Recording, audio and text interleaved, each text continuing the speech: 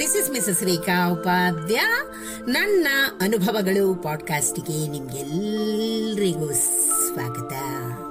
ಬನ್ನಿ ಸ್ನೇಹಿತರೆ, ಇವತ್ತಿನ ಈ ಹೊಸ ಸಂಚಿಕೆಯಲ್ಲಿ ನಾವು ಹೊಸದಾಗಿ ಮದುವೆ ಆದಂತಹ ಹುಡುಗಿ ತನ್ನ ತಾಯಿಗೆ ಯಾವ ತರ ಪತ್ರವನ್ನ ಬರೀತಾಳೆ ಹಾಗೂ ಆ ಪತ್ರದ ಸಾರಾಂಶವೇನು ಅನ್ನೋದನ್ನ ಇವತ್ತಿನ ಈ ಸಂಚಿಕೆ ಮೂಲಕ ಕೇಳಿ ಆನಂದಿಸೋಣ. ಸ್ನೇಹಿತರೆ, ಈ ಮದುವೆ ಅನ್ನೋದು ಒಂದು ಹುಡುಗಿಯ ಜೀವನದಲ್ಲಿ ಮಹತ್ತರ ಘಟ್ಟ ಅಂತಲೇ ಹೇಳ್ಬೋದು. ಮದುವೆಯ ಮೊದಲು ಹಾಗೂ ಮದುವೆಯ ನಂತರ ಹೆಣ್ಣು ಯಾವ ತರ ಜೀವನವನ್ನ ಎದುರಿಸಬಲ್ಲಳು ಹಾಗೂ ಆಕೆಯ ಭಾವನೆಯನ್ನ ಯಾವ ತರ ಆಕೆ ತನ್ನ ತಾಯಿ ಜೊತೆ ಹಂಚಿಕೊಳ್ತಾಳೆ ಪತ್ರದ ಮೂಲಕ, ಆಕೆಯ ಜೀವನದಲ್ಲಿ ಏನೆಲ್ಲ ಹೊಸತನ ಹಾಗೂ ಬದಲಾವಣೆಗಳನ್ನ ಆಕೆ ಕಾಣ್ತಾಳೆ, ಅನುಭವಿಸ್ತಾಳೆ ಅನ್ನೋದನ್ನ ಈಗ ಕೇಳಿ ಬರೋಣ. ಆಕೆ ತನ್ನ ತಾಯಿಗೆ ಭಾವನಾತ್ಮಕ ಪತ್ರವೊಂದನ್ನ ಬರೀತಾಳೆ. ಸ್ನೇಹಿತರೆ, ಅಮ್ಮ, ಎಲ್ಲಾ ಹುಡುಗಿರಂತೆ ನನ್ಗೂ ಮದುವೆ ಬಗ್ಗೆ ಅನೇಕ ಸುಂದರವಾದ ಕನಸುಗಳು ಇದ್ವು. ನನ್ಗಾಗಿ ಒಬ್ಬ ಸ್ಫುರದ್ರೂಪಿ ರಾಜ್ಕುಮಾರ ಬರ್ತಾನೆ, ಆತನೊಂದಿಗೆ ನನ್ನ ಇಡೀ ಜೀವನ ಸಂತೋಷದಿಂದ ಕಳೀತೀನಿ ಅಂತ ನಾನ್ ಕಲ್ಪಿಸಿಕೊಂಡಿದ್ದೆ.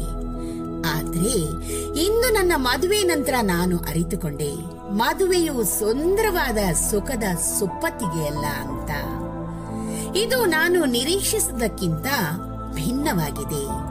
ಜವಾಬ್ದಾರಿಗಳು, ಕಾರ್ಯಗಳು, ತ್ಯಾಗಗಳು ಮತ್ತು ಹೊಂದಾಣಿಕೆಗಳು ಇಲ್ಲಿ ನನ್ಗಾಗಿ ಕಾಯ್ತಾ ಇವೆ. ನಾನು ಬಯಸಿದಾಗ ಏಳಲು ಸಾಧ್ಯವಿಲ್ಲ.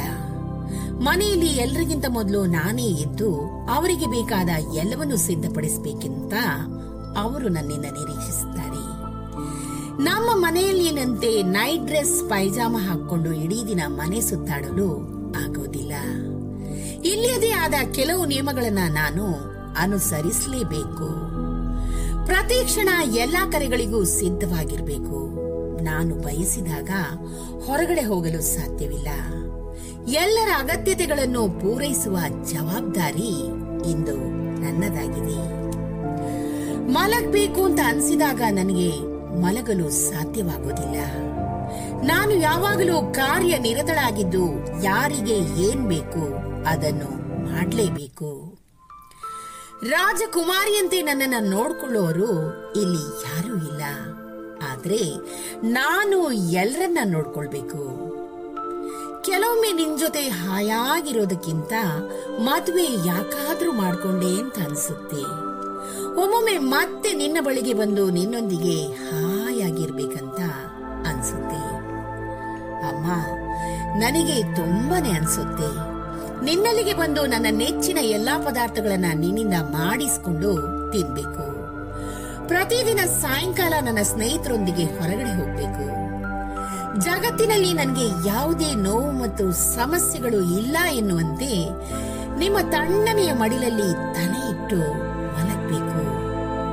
ಆದ್ರೆ ಕೂಡ್ಲೇ ನೆನಪಾಗುತ್ತೆ, ನೀನು ಕೂಡ ಹೀಗೆ ಮದುವೆಯಾಗಿ ಒಂದು ಮನೆಯಿಂದ ಇನ್ನೊಂದು ಮನೆಗೆ ಹೋದಾಗ ನೀನು ಕೂಡ ಜೀವನದಲ್ಲಿ ಅನೇಕ ತ್ಯಾಗ ಮತ್ತು ಸೇವೆಗಳನ್ನ ಮಾಡಿರ್ತೀಯ ಅಂತ.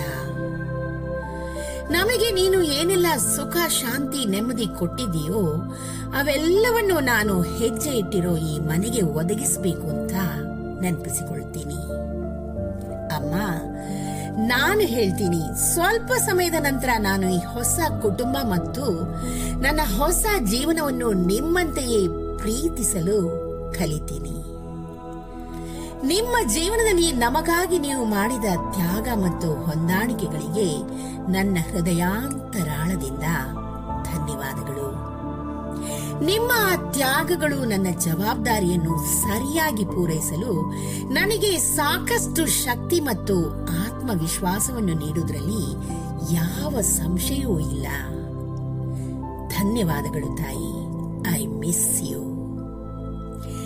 ನೋಡಿದ್ರಲ್ಲ ಸ್ನೇಹಿತರೆ, ಒಂದು ಹೆಣ್ಣಿನ ಜೀವನದಲ್ಲಿ ಮದುವೆಯ ನಂತರ ಯಾವೆಲ್ಲ ಬದಲಾವಣೆಗಳನ್ನ ಆಕೆ ಎದುರಿಸಬೇಕಾಗುತ್ತೆ ಜೀವನದಲ್ಲಿ, ಹಾಗೂ ತನ್ನ ಜೀವನವನ್ನ ಅದಕ್ಕೋಸ್ಕರ ಯಾವ ತರ ಹೊಂದಿಕೊಂಡು ಆಕೆ ಹೋಗ್ಬೇಕು, ಏನೆಲ್ಲ ತ್ಯಾಗಗಳನ್ನ ಆಕೆ ಮಾಡಬೇಕಾಗುತ್ತೆ. ಈ ಎಲ್ಲ ಭಾವನೆಗಳನ್ನು ಆಕೆ ತಾಯಿಗೆ ತನ್ನ ಪತ್ರದ ಮೂಲಕ ಹಂಚಿಕೊಳ್ತಾಳೆ. ಈ ಒಂದು ಪತ್ರದ ಸಾರಾಂಶ ಹಾಗೂ ಭಾವನೆಗಳು ನಿಮಗೆ ಇಷ್ಟವಾಗಿದ್ದಲ್ಲಿ ದಯವಿಟ್ಟು ಇದನ್ನ ಲೈಕ್ ಮಾಡಿ, ಶೇರ್ ಮಾಡಿ ಹಾಗೂ ನನ್ನ ಪಾಡ್ಕಾಸ್ಟ್ ಅನ್ನ ಫಾಲೋ ಕೂಡ ಮಾಡಿ ಸ್ನೇಹಿತರೆ. ಧನ್ಯವಾದಗಳು.